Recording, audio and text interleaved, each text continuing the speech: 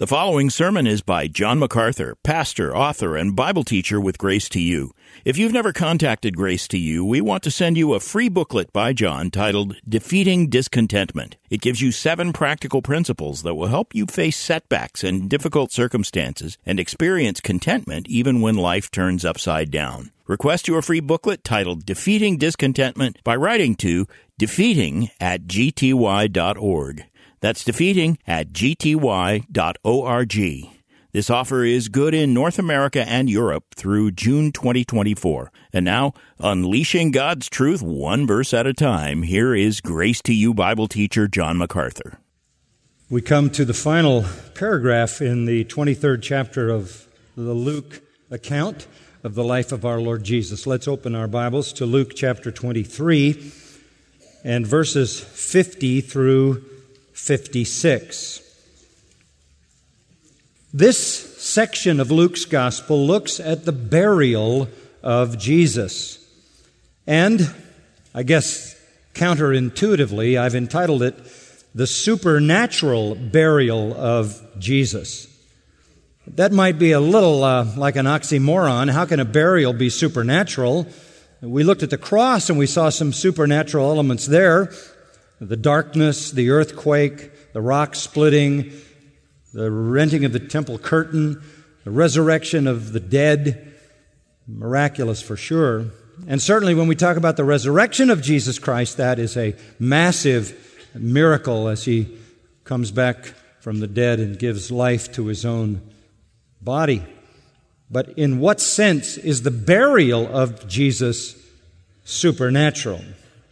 I suppose the burial of Jesus is not something you've considered a lot. We celebrate the death of Christ and the resurrection of Christ, but the burial of Christ is as supernatural and as divinely wrought as anything else in the incarnation. In fact, the burial of Jesus is so important that all 4 gospel writers talk about it. And they give detail. And the detail they give is related to the supernatural elements of His burial.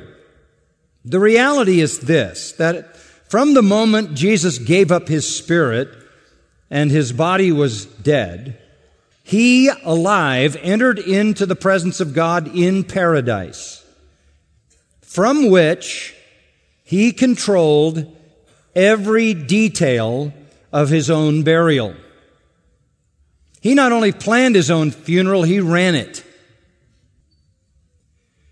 The divine, pre-planned, prophesied, and powerfully executed features of the burial of the body of Jesus provide for us some very strong evidence for some very important realities, like the divine purpose of history, like the sovereignty of God in all things, like the authenticity of Scripture and the veracity of the claims of Christ. His burial brings evidence, proof of all these realities. For those of you who may struggle with whether there's a divine purpose in history, whether God is sovereign over everything, whether the Scripture is true, and whether Christ is really who He claimed to be, there is enough in His burial to remove those kinds of questions. Now, mark this in general. God moves in history in 2 ways, directly. He moves in history in 2 ways directly. One is miracles. A miracle is God accomplishing His purpose by interrupting and or suspending natural law and process. He created the universe. He created the laws and the processes that sustain the universe, but rarely, extremely rarely, God interrupts those processes. God suspends those processes and does something that has no scientific explanation, that is purely, inexplicably miraculous and supernatural, but very rare. You can count the miracles in the Old Testament. There are not many of them. After the ministry of Jesus and the apostles is completed, the rest of the New Testament shows very few miracles. There is a flurry of miracles, the likes of which never occurred in history, done by Jesus Christ to authenticate His messiahship, and done by His apostles to affirm and authenticate that they were the messengers of His gospel. But even as the New Testament moves away from the apostles, miracles fade out of the scene. They are very, very rare. In all of human history, there was this great explosion of miracles around the time of Christ. The rest of the time, very rare. In the very opposite fashion, providence goes on all the time. And that's the second thing that I want you to understand. God works in the world through providence. That is not rare. In fact, there is never a millisecond in which it is not operating.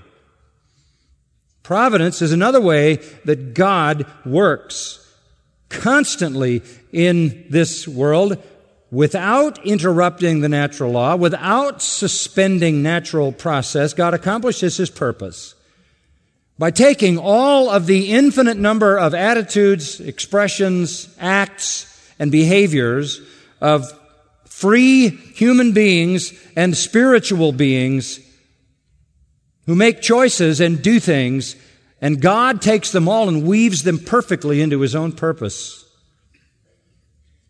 This is a greater miracle than a miracle, and it goes on all the time. He weaves together all of the infinite behaviors of men and demons with meticulous precision to fulfill exactly His will.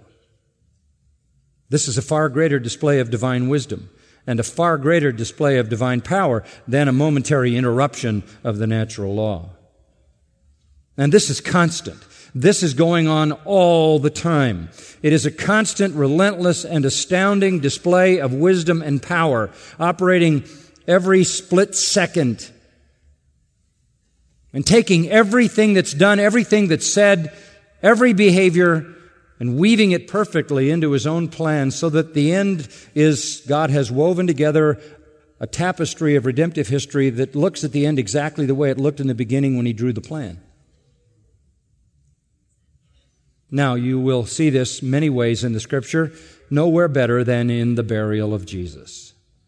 God is acting here, Christ is acting here, the Holy Spirit is acting, the Trinity is active, and yet behind the scenes. In the burial of Jesus, you have actions by three groups of people. You have actions by neutral soldiers, you have actions by loving saints, and you have actions by hateful enemies, the spiritual leaders, hateful sinners. The soldiers, the saints, and the sinners are all acting. One group is neutral, the other group is positive, the other group is negative. One really have nothing at stake. Some have everything at stake because they love Him, and some have everything at stake because they hate Him. But whether you are in the neutral category or whether you are in the loving category or whether you're in the hating category, everything that is done fits together to affect the purposes of God. The soldiers did what they did because they were given the duty to do that, and it's what they always did. The saints did what they did because their hearts motivated them to do that. The spiritual leaders, the sinners of Israel, did what they did because they were driven by their ongoing hatred of Jesus Christ and wanted to prevent anything from going wrong with what they'd already accomplished. But in any case, whatever the motives of the hearts that drive the behaviors, God is ordering all of it. Not in a fatalistic way, but in a massive expression of wisdom and power by which the free choices of these people are woven together in a perfect tapestry for God to effect His purpose of displaying that He commands history, He is sovereign, the Scripture is true, and Christ is in fact God. Now let's look at these three categories as we think about the burial of Christ. Before we come to Luke 23, I remind you again of what I said. This is such an important event that Matthew writes about it, Mark writes about it, Luke writes about it, and John writes about it. And to start with, for point one, providence as seen in the action of the neutral soldiers, let's go to John 19. Providence in the action of the neutral soldiers. We'll go to John 19. Before we get to the part that Luke talks about, we need to get the chronological sequence here, and this section in John tells us what happens first. Verse 31. The Jews, therefore, when you see the expression the Jews in the Gospel of John, it almost always refers to the leaders of Israel. So this would be the Sanhedrin, those who wanted Jesus dead and had effected his death on the cross. It is not to be a demeaning statement of Jewish people as such, but the Jews John uses to represent these hateful spiritual leaders. The Jews, therefore, because it was the day of preparation, that means the day of preparation for the Passover. The Passover always falls on Nisan 14. This week, Nisan 14 happened to be on a Saturday, which put it on a Sabbath. So because you have a Passover and the Passover is on a Sabbath, it becomes a high day. It becomes an elevated Passover. And so because it was a day of preparation, so that the body should not remain on the cross on the Sabbath, for that Sabbath was a high day, they asked Pilate that their legs might be broken and that they might be taken away. Now, these fastidious, neurotically hypocritical Jews who lead the parade here are amazing study in the difficulties of being a legalist and the difficulties of being a hypocrite. They're so concerned that they not defile the high Sabbath day, the Passover Sabbath day, by having dead bodies or even living crucified bodies hanging in the sky. They don't want those bodies up there, dead or alive. They want them down because they believe it'll be a defilement for their celebration. And so they come to Pilate, which breaches their own scruples, to say the least, because earlier in John 18, it says in the end of John 18 that when the Jews met with Pilate, Pilate came out to them because they wouldn't go in the praetorium because that would be to defile themselves. So they made Pilate come out because that was a Gentile place. But here, and this is the very day of preparation for the Passover, they engage in some kind of a conversation with Pilate, and it doesn't say that they made Pilate come out to them. We might assume that the issue was important enough to them that they would break one law of defilement in order to superficially keep another law of defilement. But nonetheless, they go to Pilate. Now remember, Jesus gave up his life. Death is a surprise, except in the case of Jesus. It says at the end of verse 30, he gave up his spirit. He had been on the cross only 6 hours. He had been put on the cross at 9, and he had given up his life at 3 in the afternoon. The normal time was 2 to 3 days. The two thieves were still alive because they were not in control of their own death the way Jesus was. All three, according to the Jews, would have desecrated the high Sabbath Passover day if left on the cross, dead or alive. The bodies need to come down. They need to be dead, they need to be down, or they'll pollute and defile our land. They probably attached this to Deuteronomy 21, 22, and 23, which talks about execution and taking bodies down and disposing of them appropriately. They wanted those bodies dead and down before Sabbath began, and it began about 6 o'clock when the sun went down. They don't mind murdering the Son of God, who has been declared to be innocent 7 times, but they will scrupulously avoid some kind of traditional ceremonial defilement, while at the same time defiling themselves by even asking to be protected from that defilement. And they're very familiar with crucifixion. As many as 30,000 Jews have been crucified at that time of history in the land of Israel, we are told. So they were very familiar with it, and bodies lingered for 2 or 3 days. However, if you wanted somebody to die very, very rapidly in mere minutes, there was a means to do that. Verse 31, they asked Pilate that their legs might be broken. This involved, according to historians, taking a huge iron mallet and smashing both legs, splintering with crushing blows. A gruesome, gruesome act. which made death almost immediate, partly because of additional shock to the shock of crucifixion, partly because of additional blood loss to the blood loss of crucifixion, but mostly because of asphyxiation, because the only way a crucified person could survive would be to push up with legs and pull up with the arms aiding the legs, pushing to be able to catch breath. And once they could no longer push up, their lungs would be crushed and they would be unable to breathe. This would bring death immediately. They don't want Jesus on that cross. They want him dead and down.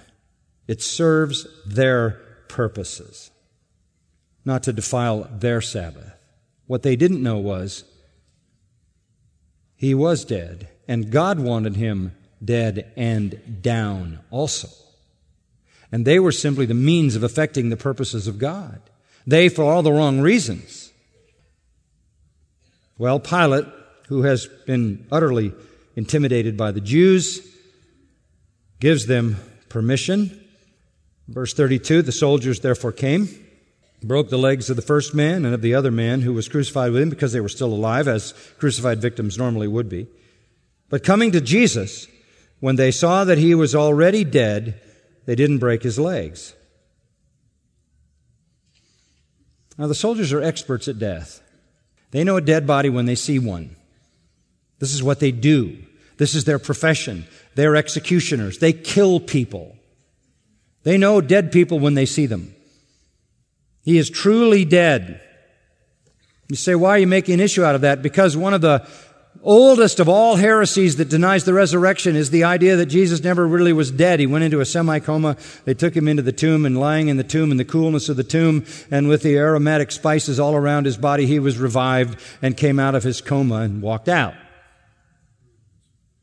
And if the only testimony that he was dead was, say, the testimony of John, which is given in verse 35, he who had seen as borne witness, and his witness is true, and he knows he's telling the truth so that you also may believe, John referring to himself. If all we had was the testimony of John, then critics might say, well, after all, John is a biased witness. We can't really trust him. But here is the testimony of some indifferent, neutral soldiers who just killed people for a living, and they know a dead person when they see one. They've got nothing at stake in this issue. He is dead, and they know he's dead. And because he's dead, they do not break his legs. As one final act, sealing that he is dead, verse 34, one of the soldiers pierced his side with a spear, ran a spear into his side, and immediately there came out blood and water. This is obviously an indication that he was dead. Blood gushing out of his side, along with the lymphatic fluid that's contained in the pericardium around the heart, could indicate that his heart burst, that literally, by his own will, he burst his own heart. And it came gushing out his side.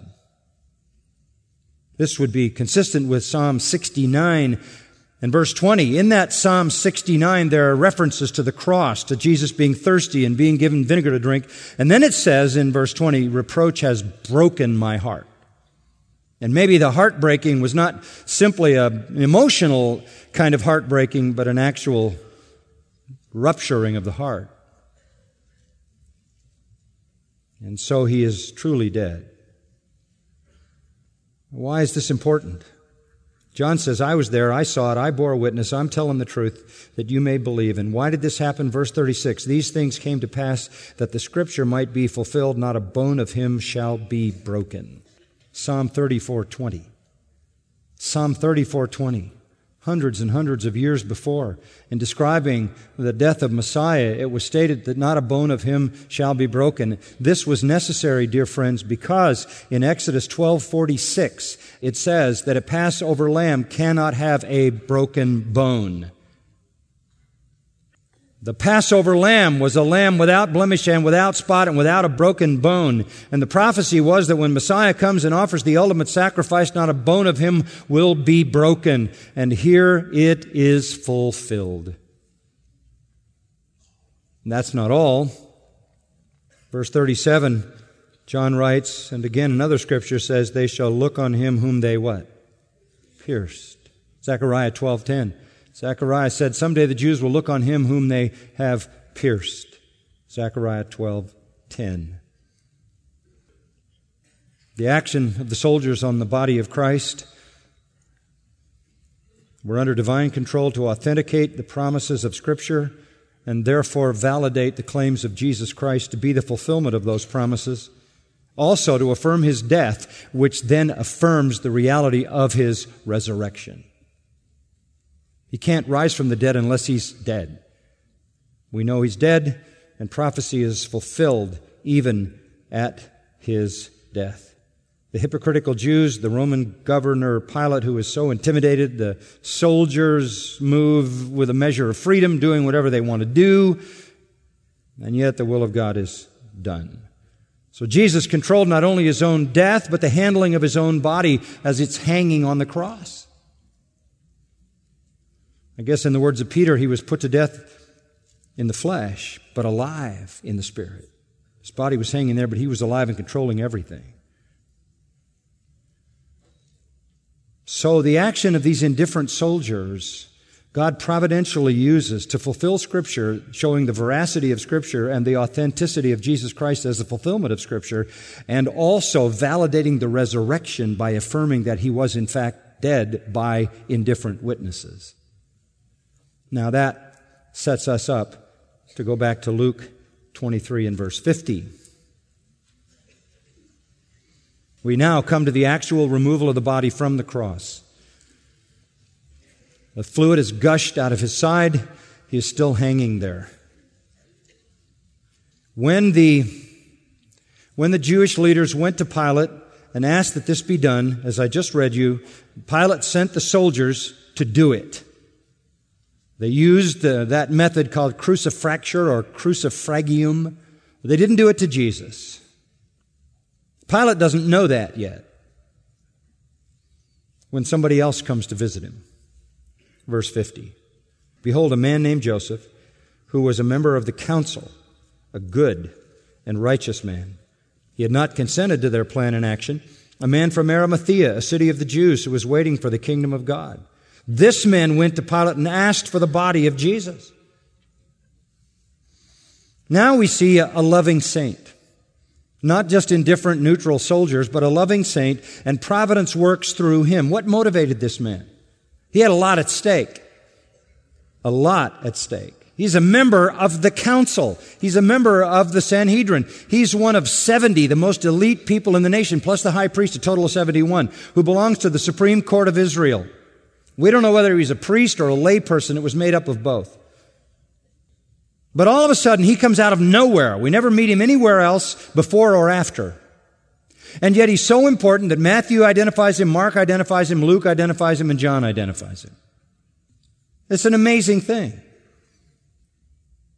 A man named Joseph, a member of the council. This is his only appearance in Scripture, and it is a marvelous appearance. And there's enough detail given to us to tell us that this man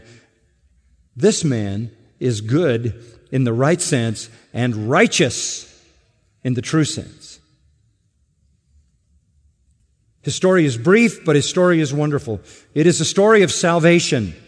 It is an unexpected, somewhat shocking testimony of faith in Christ set against the rejection of the whole nation and set against the hostility of the rest of the council. At least one out of the 71 believed in Jesus.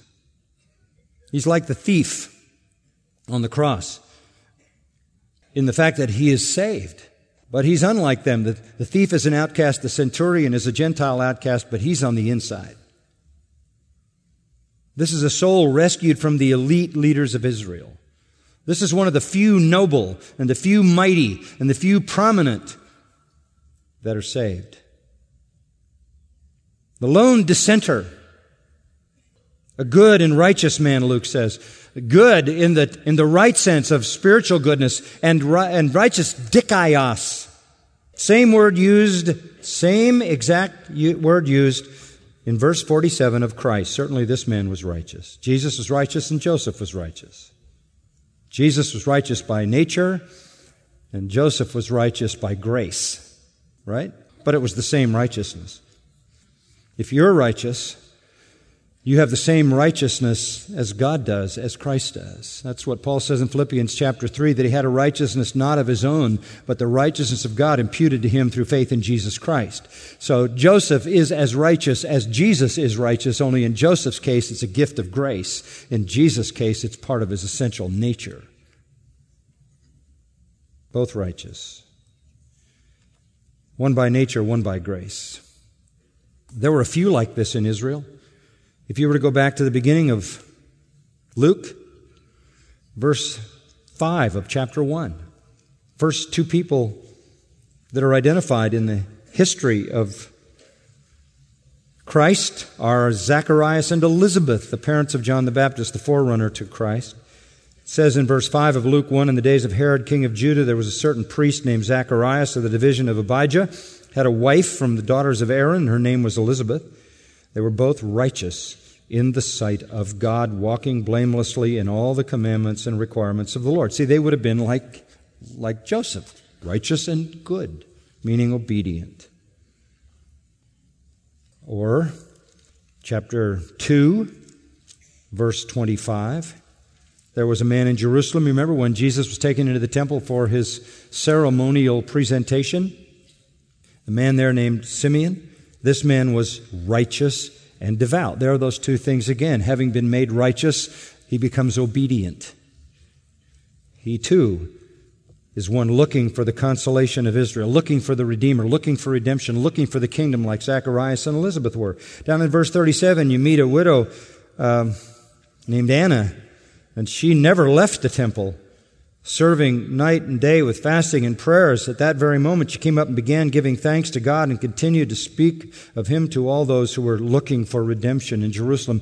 There were these people in the midst of this apostate nation who were good and righteous, devout, obedient people, looking for the kingdom, looking therefore for the King, looking for redemption, looking therefore for the Redeemer. These were the true believers. These were the remnant. And folks, just as a footnote at this point, I tell you this, redemptive history moves through the history of the remnant believers. The rest of the people in this world are incidental. Redemptive history moves only through the redeemed, and the redeemed are always that remnant. This is the flow of God's purpose continuing through this generation. And even though Israel was apostate, there were those people who believed there was a remnant. And the remnant is always the continuity in redemptive history. And somehow Joseph of Arimathea was part of that. And he had come to affirm his faith in Christ. How do you know that? Just because it says he was good and righteous. Because Matthew says he was a disciple of Jesus Christ. A disciple of Jesus Christ. Yes, he definitely had committed himself to Christ. He had somehow been able to follow Christ. He had somehow been able to listen to Christ and be convinced by Christ. And then John tells us, most interestingly, a disciple of Jesus, but a secret one for fear of the Jews. Wow. Now, the Bible doesn't particularly exalt secret disciples. In fact, you have an illustration of secret disciples in John 12, verses 42 and 43, who were not really true believers. They were secret only in the sense that they were drawn and attracted to Jesus, but they weren't the real thing. This was the real thing. He just hadn't quite yet overcome the intimidation of being a member of the Sanhedrin who were involved in bringing about the death of Christ, and he hadn't gotten to the place where he had enough courage to rise up and say that he was a lover and a believer in Jesus Christ. He's cowardly for the moment. But at least, according to verse 51, he hadn't consented to their plan and action. He may not have shown up when the vote was taken, or he wandered off into a corner, but his love for Christ was in his dissent, if not in his open confession. He was horrified by what they were doing, what they were discussing. He was devastated by what they did to Jesus. It was horrific for him. A man who had been given righteousness by God for his true faith. He was a truly righteous man. And it showed up in his obedience under the title of his goodness. He was looking for the kingdom of God. He was into the redemption of God, looking for the Messiah who would bring the kingdom. You can't have a kingdom without a king. He was from Arimathea, a city of the Jews, probably in Judea, we don't know where. Some associate it with Ramathaim Zophim, which was the home of Samuel, some with a town near Lydda, but we have no idea where it was. They knew where it was, and he may be identified as Joseph of Arimathea because he became a believer, and this is for the church later on to be able to identify who he was. He was waiting for the kingdom of God. So was Zacharias and Elizabeth. So were Simeon and Anna. So was John the Baptist. He was a Jew who was a true Jew, who was a believing Jew, and he would have been heartbroken. Why did he ask for the body of Jesus? Why did he want to expose himself? Well, maybe he was tired of hiding himself. Maybe he felt it was the least he could do for his Messiah to step up. Maybe he believed in the promise of Jesus, that he would rise again. If he was a disciple of Jesus and a follower of Jesus, you'd heard him say it. Maybe he wanted to be sure, like the thief. Remember, the thief said, "Remember me when you come into your kingdom." So the thief on the cross understood that because Jesus was dying didn't mean it was the end. He was still the king and would have a kingdom. He certainly must have believed at least what the thief believed, and he knew that if he didn't step up and declare his faith in Christ in this hour of crisis, he might not be accepted into that kingdom. And he, unlike the thief, has an opportunity to demonstrate his love. The thief didn't have an opportunity to demonstrate his love to Christ because he didn't live long enough. This one man did. Was he willing to take a public stand for Christ? What could he do? How could he do it? Well, the noblest thing he could think to do would be to remove from Jesus the final indignity, which was this, that Jesus would be thrown in a pit with all the crucified criminals. That's what was done as the final desecration of those who were deemed to be outcasts. Mark 15:43 puts it this way: he gathered up courage and went in before Pilate. And it took a lot of courage, I'll tell you why. The Jews were in there talking to Pilate. Very likely, it's a very small place. Everybody knew them, everybody knew him. The Jews were in there talking to Pilate. They said, "We want you to go break their legs." So the bodies come down. They've asked Pilate. Pilate sends the soldiers. The soldiers haven't reported to him what's happened yet. And while these Jews who asked for that are coming out, Joseph's coming in. We don't know whether they met in the street. Maybe. We don't know whether they glanced into each other's eyes. The Jewish leaders wondered what Joseph was going in to see Pilate about. But it didn't matter anymore. He couldn't stay secret about his faith. He sums up all the courage he has in his heart, and he goes to see Pilate, thus defiling himself. But that was nothing other than that the leaders had done. And John 19:38 says it was just after they asked that the legs be broken, it was just after that Joseph shows up. And when he goes in, if you look at John's gospel, and he asks, Pilate doesn't know what's happened yet because they haven't come back to report whether Jesus is dead, in fact. So Pilate has to wait for information before he can release the body. Mark 15:43-45 says that Pilate had to send to find out what had happened. That's how close these things happened. They asked that this be done. They're leaving. He's coming. He asked for the body. Pilate hasn't gotten word, and it's very nearby. Do you remember, don't you, that all of this happened in a very, very close area? In fact, Pilate has to summon the centurion to come back and tell him whether, in fact, these men are dead. What is motivating this man? Well, you say, it's his love for Christ. He wants to spare him the final indignity. Well, that's true. It's his desire to rise above a guilty conscience because he's been a secret disciple and it's eating away at him, and he finally wants to declare his faith in an open way. He understands Deuteronomy 21, 22, and 23 that people need appropriate burial even if they are people who've been punished. Certainly an innocent man. He doesn't want Jesus thrown on the body dump with the rest of the riffraff. He had some history, knowing that there are occasions written in Roman history in which Romans would give to a family the corpse of an executed criminal. On some rare occasions they would do that, and so maybe he thought that could happen. Maybe he thought Pilate would do it because Jesus had been declared innocent so many times. Maybe if he had a conscience that was plaguing him because of his secrecy, Pilate even had a worse conscience plaguing him because he had executed an innocent man. And maybe he could give Pilate at least one final opportunity to do with this man something that was kind. Maybe all of that is true, but that's not what moved him. Now, there's another little piece of the story you need to know about him. He was rich. Matthew 27:57 says he was a rich man. Matthew 27:60 says he owned a tomb. And the tomb was his own tomb where he was going to place his family members, and himself would be placed there as well. So he had his own tomb, and he was a very rich man. The tomb had never yet been occupied, so he must have been a relatively young person, and everybody in his family was alive. So here's a rich man with his own tomb in which no one has ever been placed. He's the perfect person to come and say, let me have the body, I have a tomb. And it would have been the most appropriate tomb for King Jesus, a tomb in which no one else had ever been laid. What was really behind this was the purpose of God. Turn to Isaiah 53. Isaiah 53,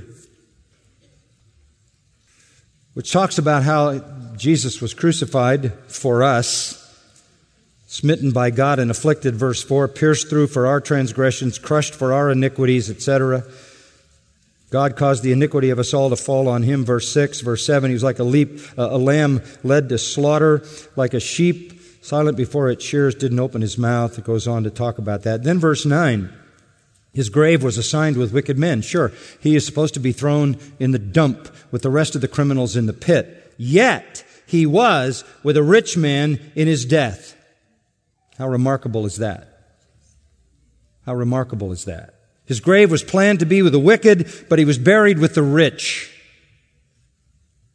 Joseph is doing what he is doing freely, motivated by the love of his heart and a desire to come out of the shadows. He is hurrying, not because he fears violating the Sabbath. He's already defiled himself by going to Pilate. He's already further going to defile himself by handling a dead body. He is being driven on in this enterprise by his own free motivations and choices, but behind the scenes it's determined by God. So that Jesus will fulfill Isaiah 53:9. And not be thrown in a body pile with criminals, but be in a grave with the rich.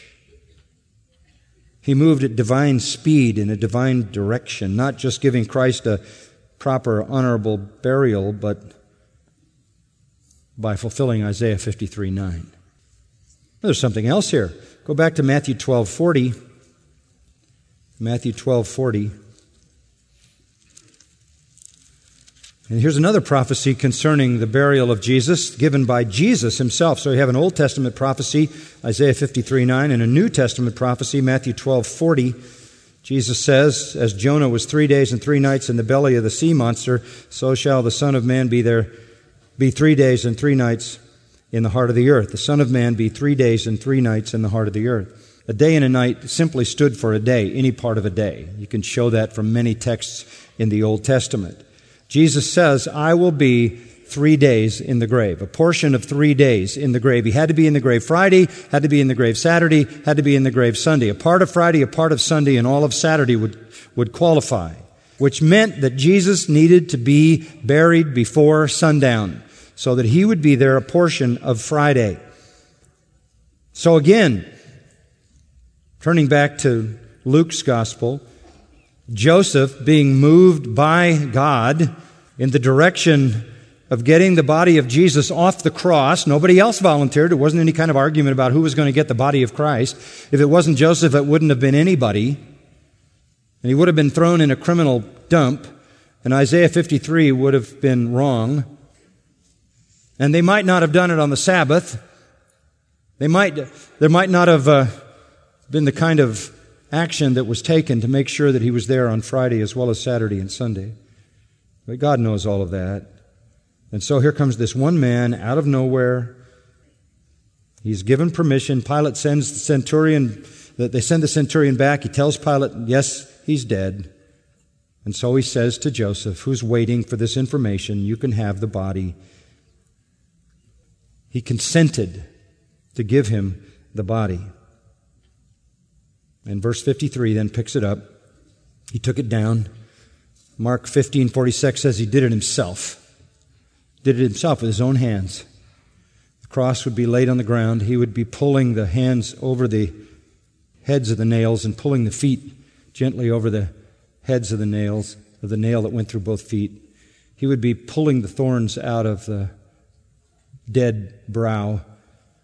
And then he would wash the body from top to bottom. All the sweat and the dirt and the dust that accumulated in the blood would all be washed. And there he was by himself, washing the body of his king.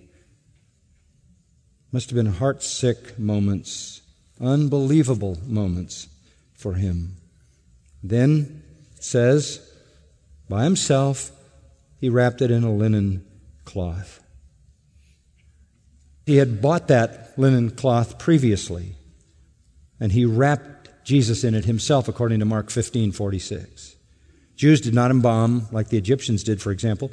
They simply wrapped the body in strips of cloth and sprinkled powdered fragrance in there to sort of overpower the stench of decaying flesh. That's why in the grave of Lazarus, you remember his sister said his body stinks in just a few days. He didn't have any spices. None of the writers say he had any spices. He just had cloth. But somebody else showed up. Turn to chapter 19 of John. And we're almost finished, so hang in there. John 19. Somebody else showed up.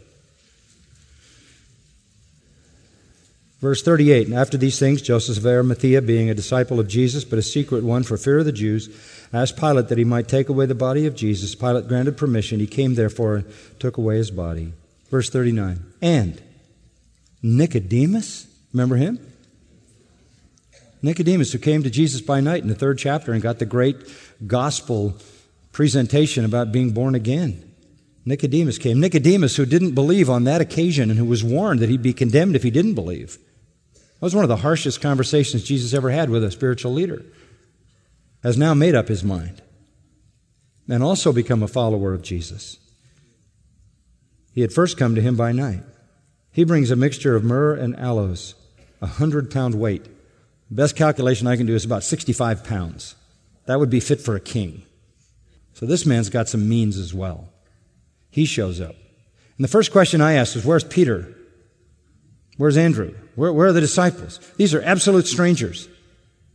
This is one guy who had made no previous commitment to Christ, at least recorded on the pages of Scripture, and somebody who comes out of nowhere, namely Joseph. But they're the real deal. Myrrh is a fragrant, gummy rosin that's made in a powdered form. Very, very strong fragrance. And aloes, you're more familiar with. It comes from the leaves of the sandalwood tree and also is an aromatic powder. And they mix all of that so that they would literally overpower the stench with other fragrance. And they would just dump it in great quantities in between the strips as they wrap the body and then put a cloth over them. By the way, the Shroud of Turin is a fraud. Just a footnote.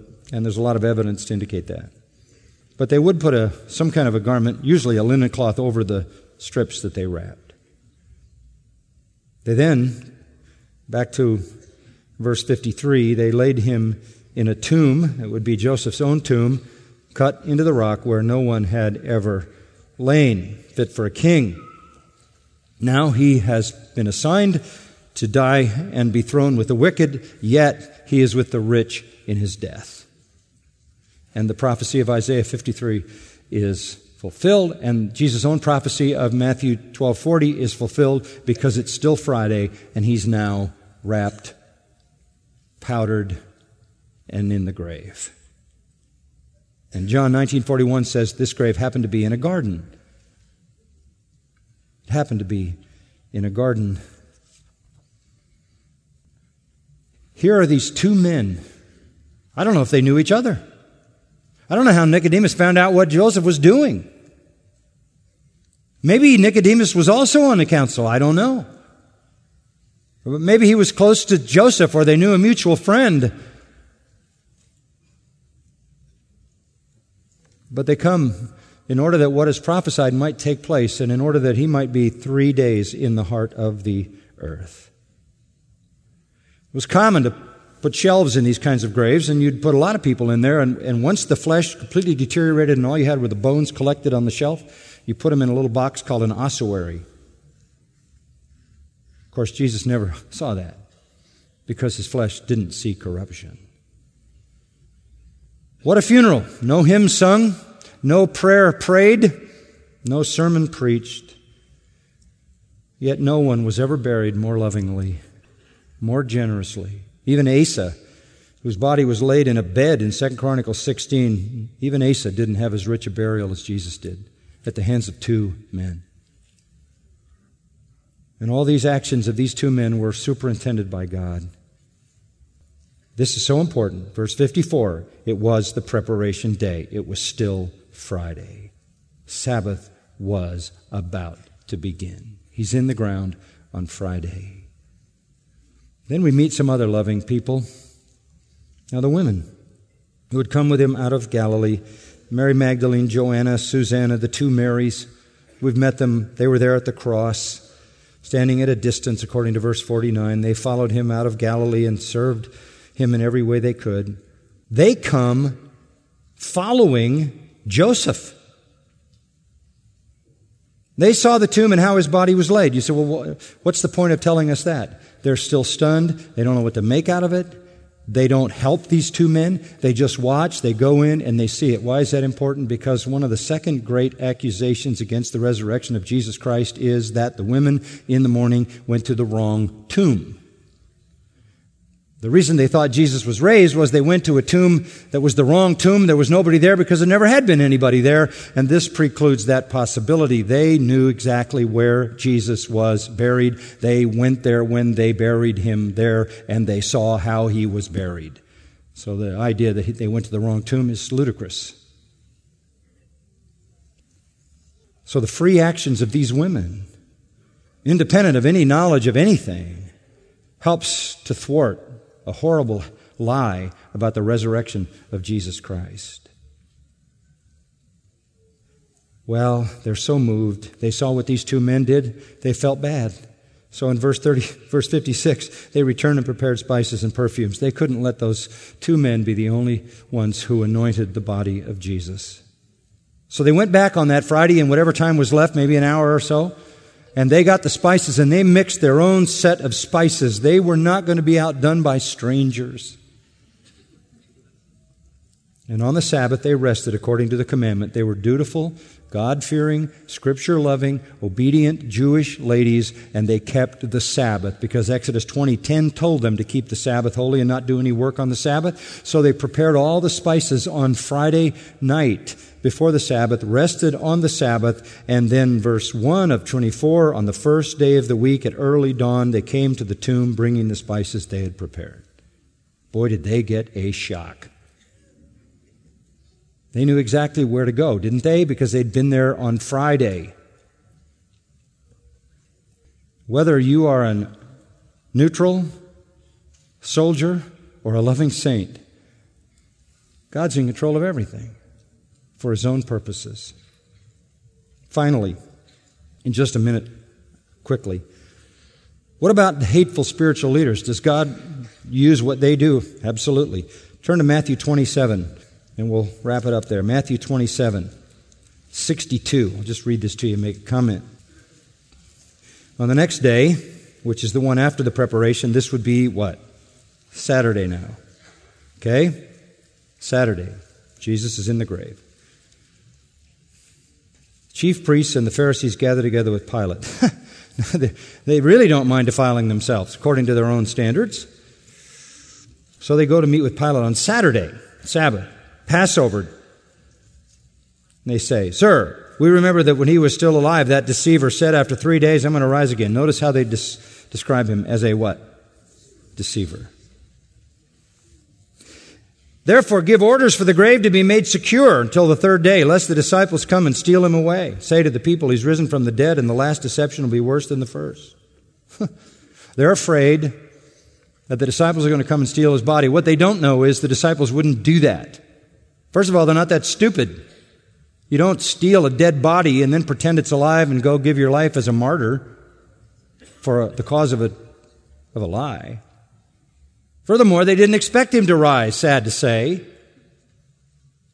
But they were afraid that the disciples would come and steal his body. And so they said, "Look, Pilate, we've got to have a Roman guard on that grave." Pilate said in verse 65, "You have a guard, go make it as secure as you know how." They were licking their chops. Boy, we have put an end to that possibility. They went and made the grave secure. Along with a guard, they set a seal on the stone. You couldn't break the seal, the Roman seal. They were protecting the disciples from stealing the body. Witlessly, they had just dispelled another lie about the resurrection, that the disciples came and stole the body, which historically has been another lie about the resurrection, which is also ludicrous and impossible, and they saw to it in their own hateful way. So in an effort to prevent a lie, they discredited a far greater lie, that Jesus did not rise. God reigns, friends, and He works in every situation to accomplish His purpose. And you see it in the case of the burial of Jesus Christ. His purposes are fulfilled. And all of this is written, John says, that you might believe that Jesus is the Christ, and believing might have life in His name. Father, we thank You again for the glory of this account in all its richness, the burial of Christ. How powerful indeed it is. Oh Lord, this is but a microcosm of how You control everything all the time, relentlessly. Miracles, they are rare. Providence never ceases as You orchestrate everything with infinite wisdom and precision to achieve Your own ends, to Your own glory, and to the benefit of those who know You and love You. Thank You for this, and thank You for letting us see that Christ, though He was dead in the flesh, was alive in the Spirit, bringing to pass every detail, fulfilling Scripture, thus authenticating His Messiahship, demonstrating that You are the ruler of history and the sovereign God over all lives, whether they are indifferent, whether they are believers, or whether they are hateful non-believers. You rule over all to accomplish Your purpose. We rejoice in the knowledge of the truth that Jesus is in fact the only Savior, and we confess Him as our Lord and Savior to Your glory and our everlasting joy. In His name, amen. You've been listening to John MacArthur, Bible teacher with Grace to You. For free access to all of John's lessons and a listing of study Bibles and books available for sale, visit Grace to You's website at gty.org. John MacArthur and Grace to You reserve all copyright protection under applicable law. Our copyright policy is available at gty.org, and it includes instructions for and limitations on duplicating this digital file.